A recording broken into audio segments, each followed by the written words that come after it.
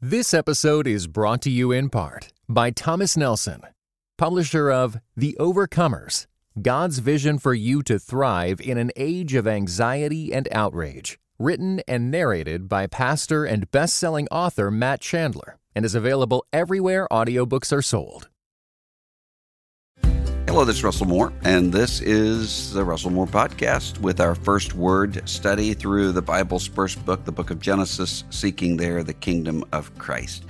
As I come to the passage that we're going to deal with today, Genesis 5:1 to 8:19. Now, that's a large chunk of text, so I'm not going to read it aloud here, but encourage you to do that before we start getting into the flow of this. And the reason that we have such a large chunk of text here is because all of this holds together. This is one coherent arc that we're moving through when we come to this, in some ways really familiar to people, and in many other ways not familiar at all. A passage about Noah and the flood. I remember one time when I was preaching on this very text that I had a woman in the congregation who is extremely hydrophobic, and her biggest fear is drowning. And she went into an actual panic attack. We had to have medical personnel come in and so forth because she imaginatively connected with the story, and it sent her into a panic. Well, a little bit later, she came to faith in Christ and wanted to be baptized. And I know that the people who listen to this are from many, many different denominations doing things many, many different ways, but we practice baptism by complete immersion of a believer in water. And so she came to the waters of baptism really terrified, had to walk her through it. She did great. And she, by that point, had sort of resolved some of the panic attack issues that she had. But still, she went in with a great deal of fear and trepidation. And, you know, as that happened, I told her afterward, I said, you know, I think that you probably understand baptism better than people who skip in and out of, I've seen people in being baptized where the minister officiating is making jokes and all of this sort of thing. She actually got what was going on, both in terms of Noah and in terms of baptism, that these are terrifying realities because they deal with judgment.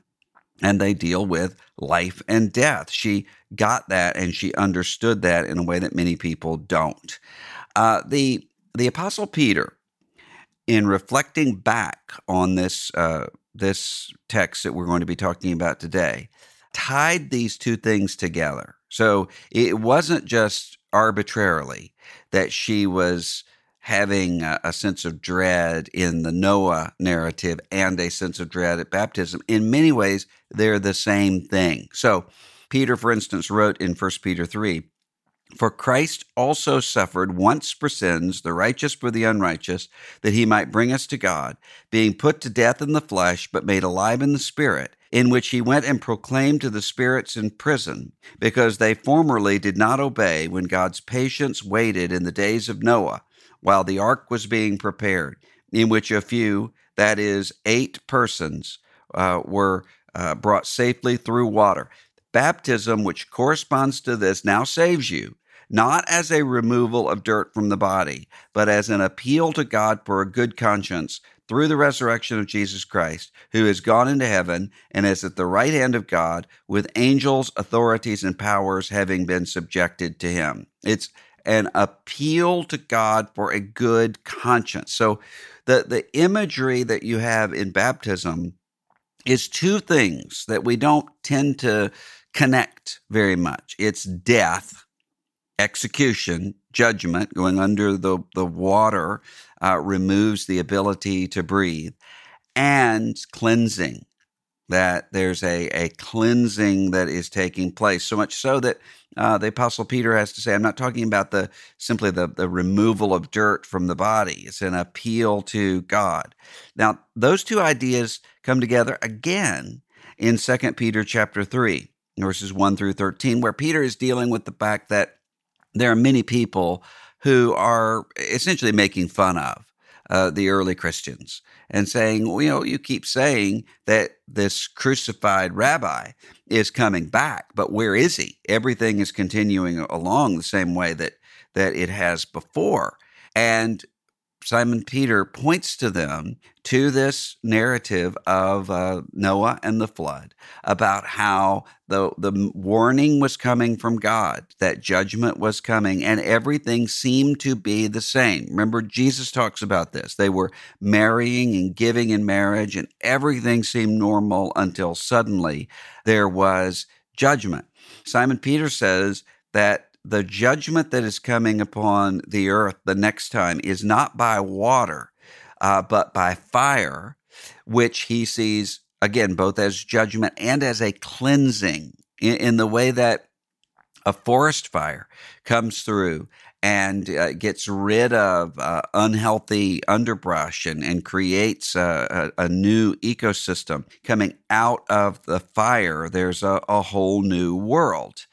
So you have this sense of judgment and cleansing together that is also all through this account of Noah, the one who is named because he's bringing rest out of the curse of the ground, and then ends up being the forerunner, the pioneer of this new creation that God is bringing about. Now, again, when we think of Noah and the ark, Noah's Ark, we think of Noah and the animals. Often we tend to think of this in a really Disney-fied sort of version, because it's not uncommon to have pictures on children's walls with little happy images of a boat with Noah and a giraffe and some elephants sticking their heads out and so forth. But actually, this is not a sweet, childlike sort of story. It's a story of judgment, and in a story of judgment in really graphic terms. So you start with an assessment of the reason for judgment. So essentially, at the beginning of this passage, there's a building of the case as to why human culture has gotten to such an end point. There's wickedness, not just wickedness in terms of action, but the Bible says in every intention of the heart. So there's an indication here of what proves to be true elsewhere, that judgment is usually invisible to you for a long time before it becomes suddenly visible. So if you think, for instance, of the judgment scene in Matthew 25, where Jesus is dividing the sheep from the goats, the thing that's really remarkable about that is that both groups are stunned. Both groups are just really surprised. So those who are being judged, sent into eternal darkness, say, when did we see you and not feed you and not clothe you and not care for you? Well, it was when you refused to do so for the least of these, my brothers. And likewise, the sheep who are being given the inheritance say, well, when did we ever see you and clothe you? They don't know this. They're simply carrying out their everyday actions, and the judgment that was coming upon them was invisible until it was visible.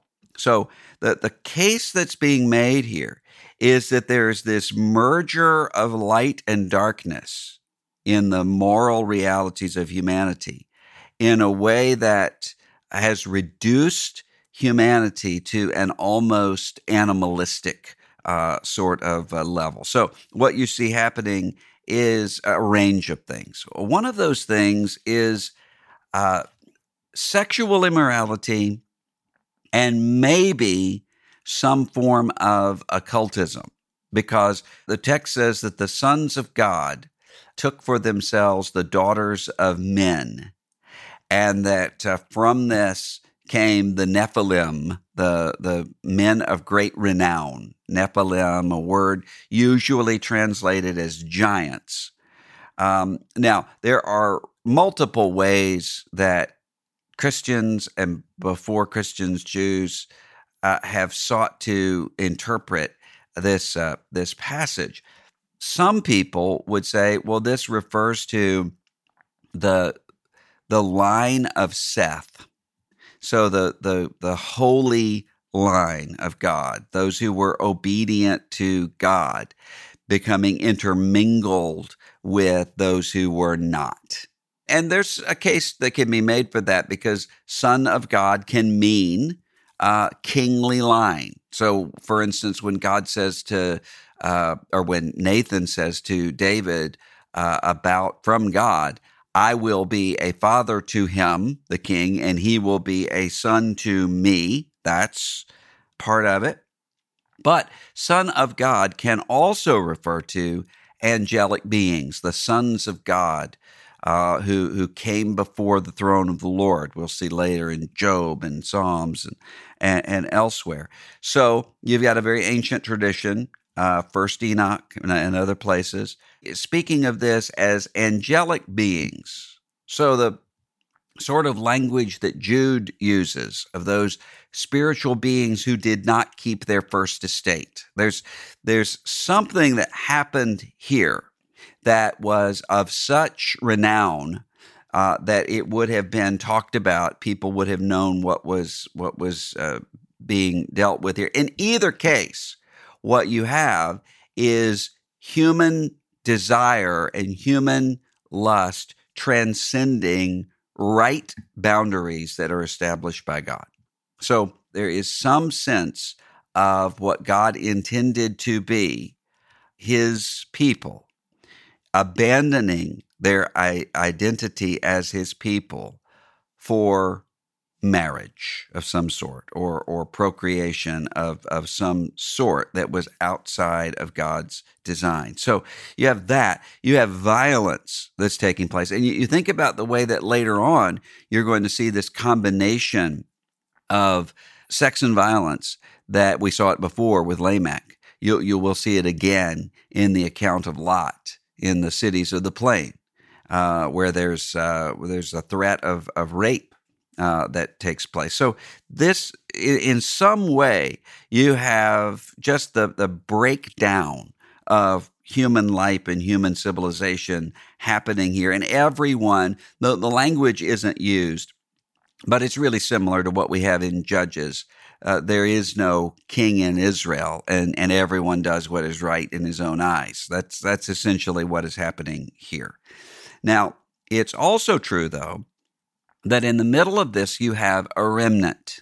Now, that's also a theme that's going to show up, even just in Genesis, repeatedly. So, again, when you come to Lot and Abraham, and you have this almost bargaining with God, if there are 10 righteous people, will you keep the city from judgment? Well, you have a remnant here in Noah who is said to be righteous.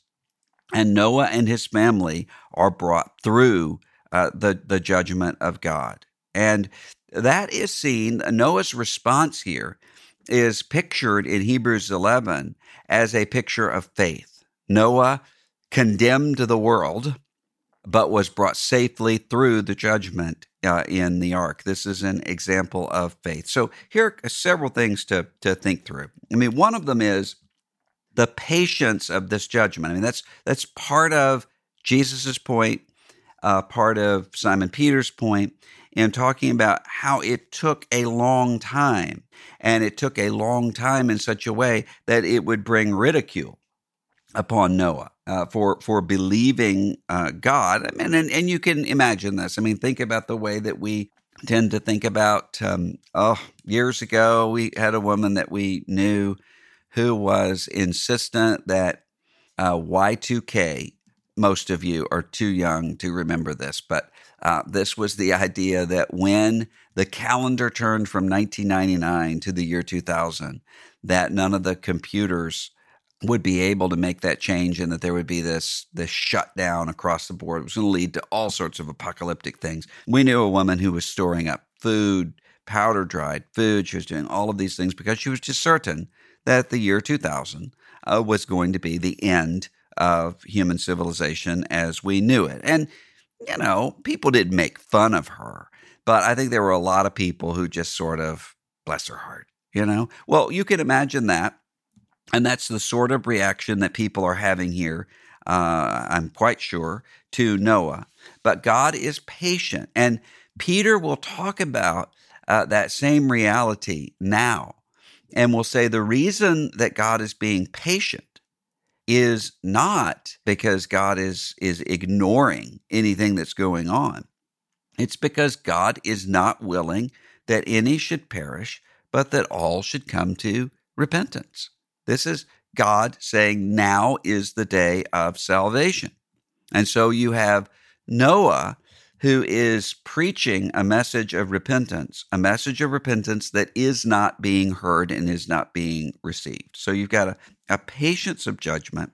And then you have the coming of the judgment and deliverance from it. So God gives to Noah the means to survive this cataclysm that he's going to bring upon the world. And it's interesting, and Peter brings this up later on. God creates the world out of water. So remember Genesis 1:2, water, the earth is formless and void, and the Spirit is over the face of the deep. And God then separates out the land from the water.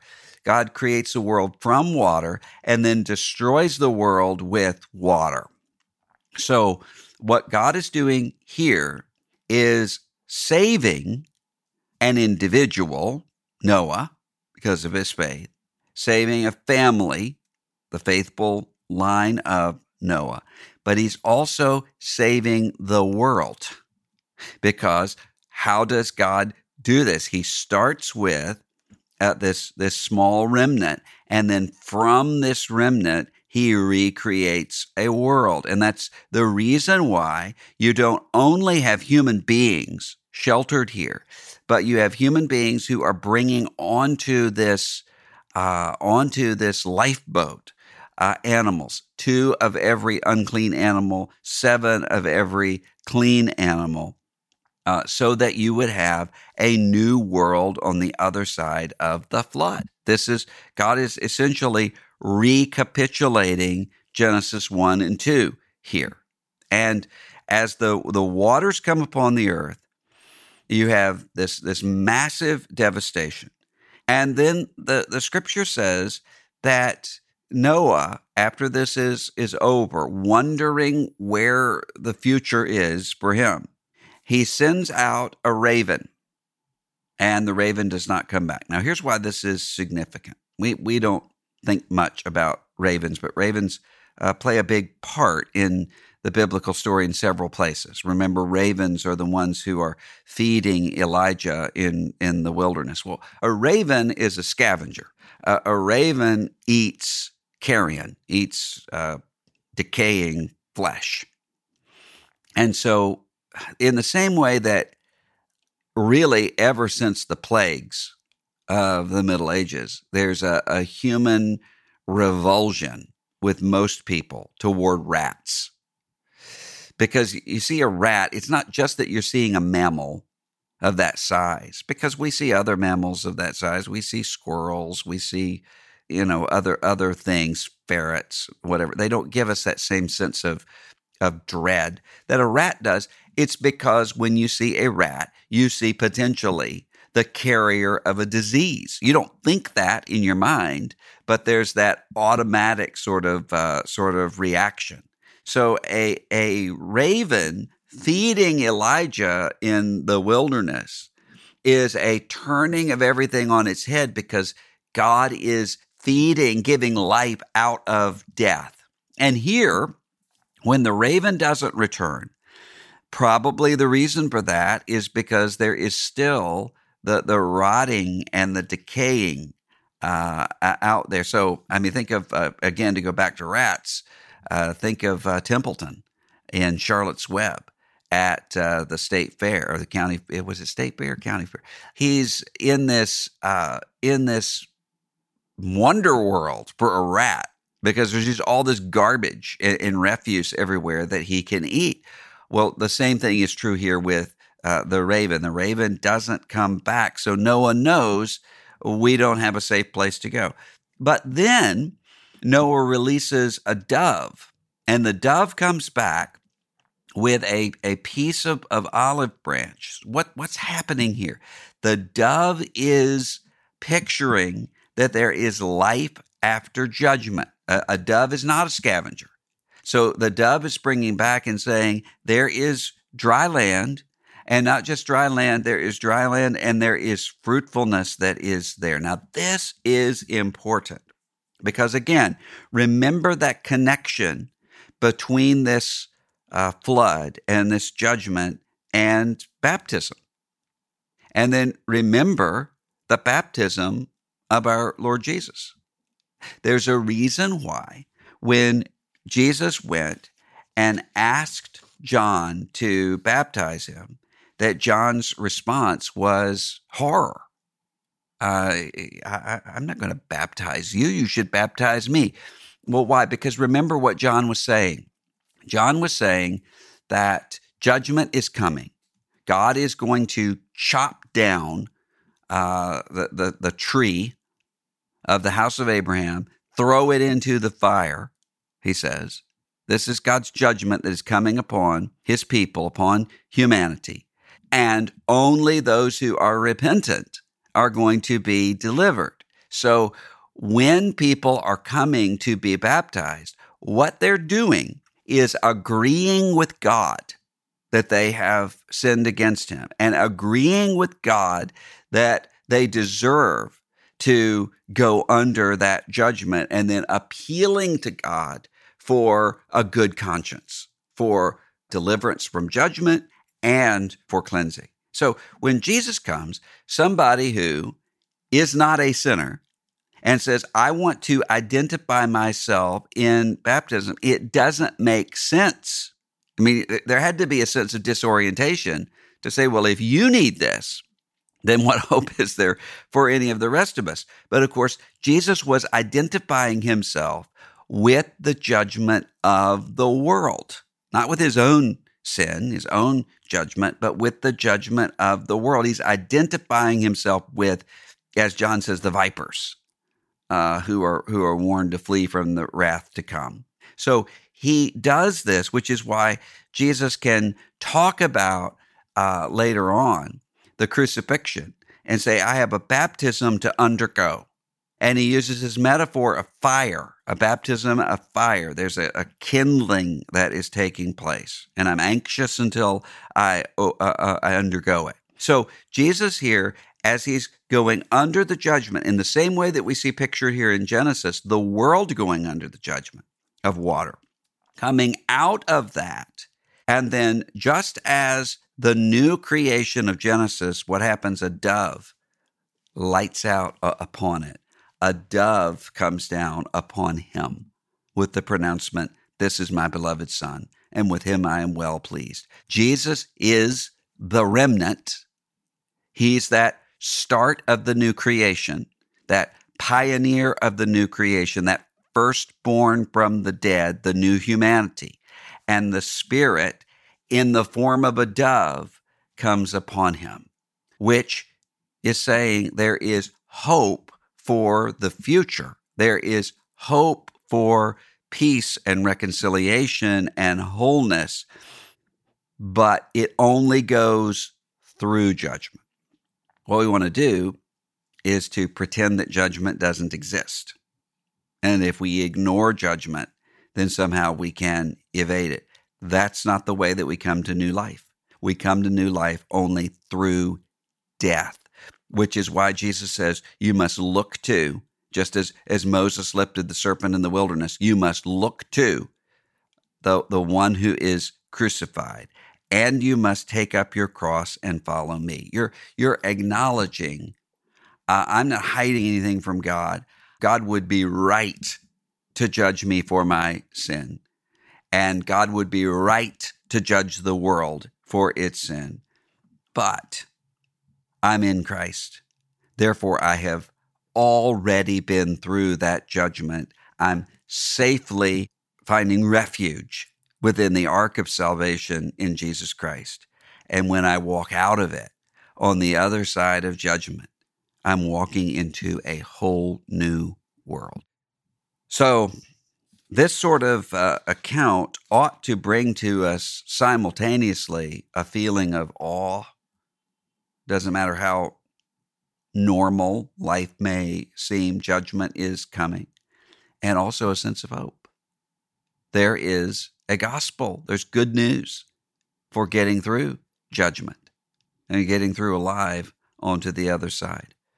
So it reminds me a lot of James Baldwin, writer. I've read a lot of his work, did a little book that I appreciated called The Fire Next Time, where he's referring to an old song. God gave to Noah the rainbow sign, no more water. It's the fire next time. And that's true.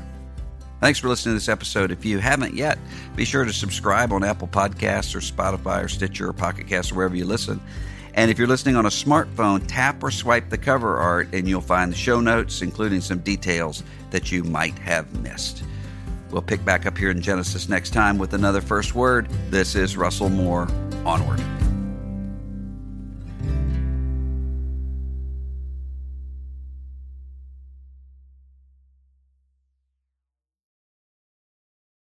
This episode was brought to you in part by United We Pray. United We Pray is a podcast devoted to praying and thinking about racial strife, especially between Christians. Come join us in praying for the unity of God's people.